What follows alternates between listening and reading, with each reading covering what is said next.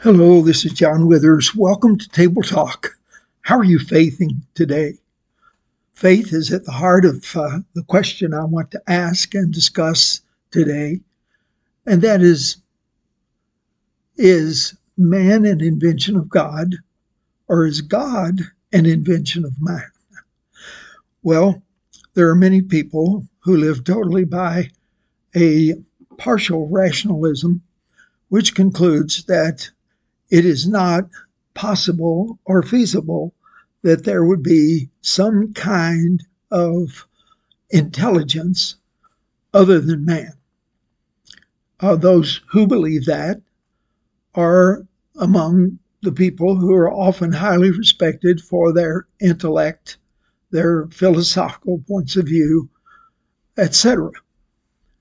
Now, if you believe that God is an invention of man, then you have taken a faith position. And that faith position is that of atheism. I happen to believe that it takes the same amount of faith to be an atheist as it does to be a theist. So, that being the case, I do not say that those who believe that God is an invention of man do not have faith, because it does take a great deal of faith to see the created order and to still believe that there's no divine intelligence behind it. As a matter of fact, I came to believe that God created me. In other words, that I'm an invention of God, that all mankind is an invention of God, when I rationally determined that I should evaluate everything I knew scientifically and mathematically, which are my two areas of interest. And when I did, I found something very disturbing, and that is that infinity, which can often be explained like 3 into 10, is an infinite answer, 3.333 forever. But the infinity of space was a source of a disconcerting series of thought processes, which would always leave me empty and wondering, in the fact that I know scientifically that space just goes on and on and on. And I used to contemplate, say, well, surely it ends, but what's on the other side of that? Well, I guess more space. At any rate, my mental gymnastics were inadequate to explain infinity. As I considered that, and then as I looked at other facets of that which has been created, those things which God invented, as it turns out from my perspective, I saw the hand of God in many arenas. There's a verse in Romans that says that whatever can be known about God can be seen in the things that he has made. So the created order gives us insights into God, that we understand that he's the creator. But we may decide, no, all of this just happened.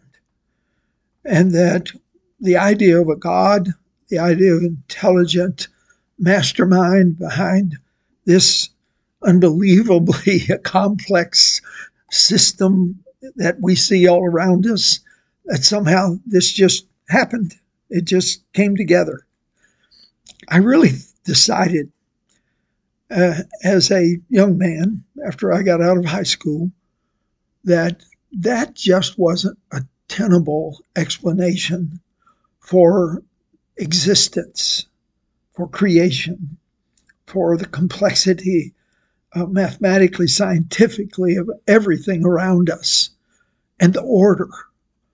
It just turned out to seem like it takes more faith to conclude that man created God as a figment of his imagination to satisfy some craving or yearning within him.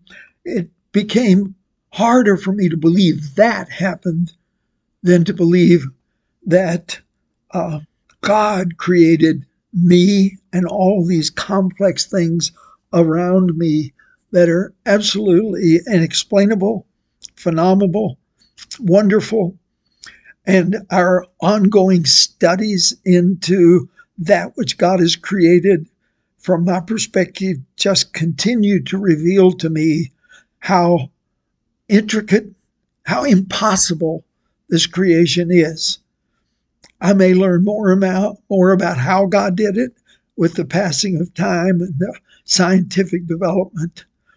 But the reality is, it takes faith to believe that God did it. He created everything. And it takes faith to believe that He didn't. So as you consider Him, remember this about Him. He's good, He's loving, He's kind.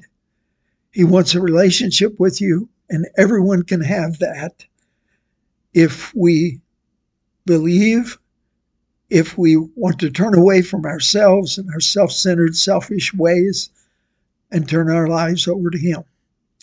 We can all experience that which faith brings as a result of our probes into creation.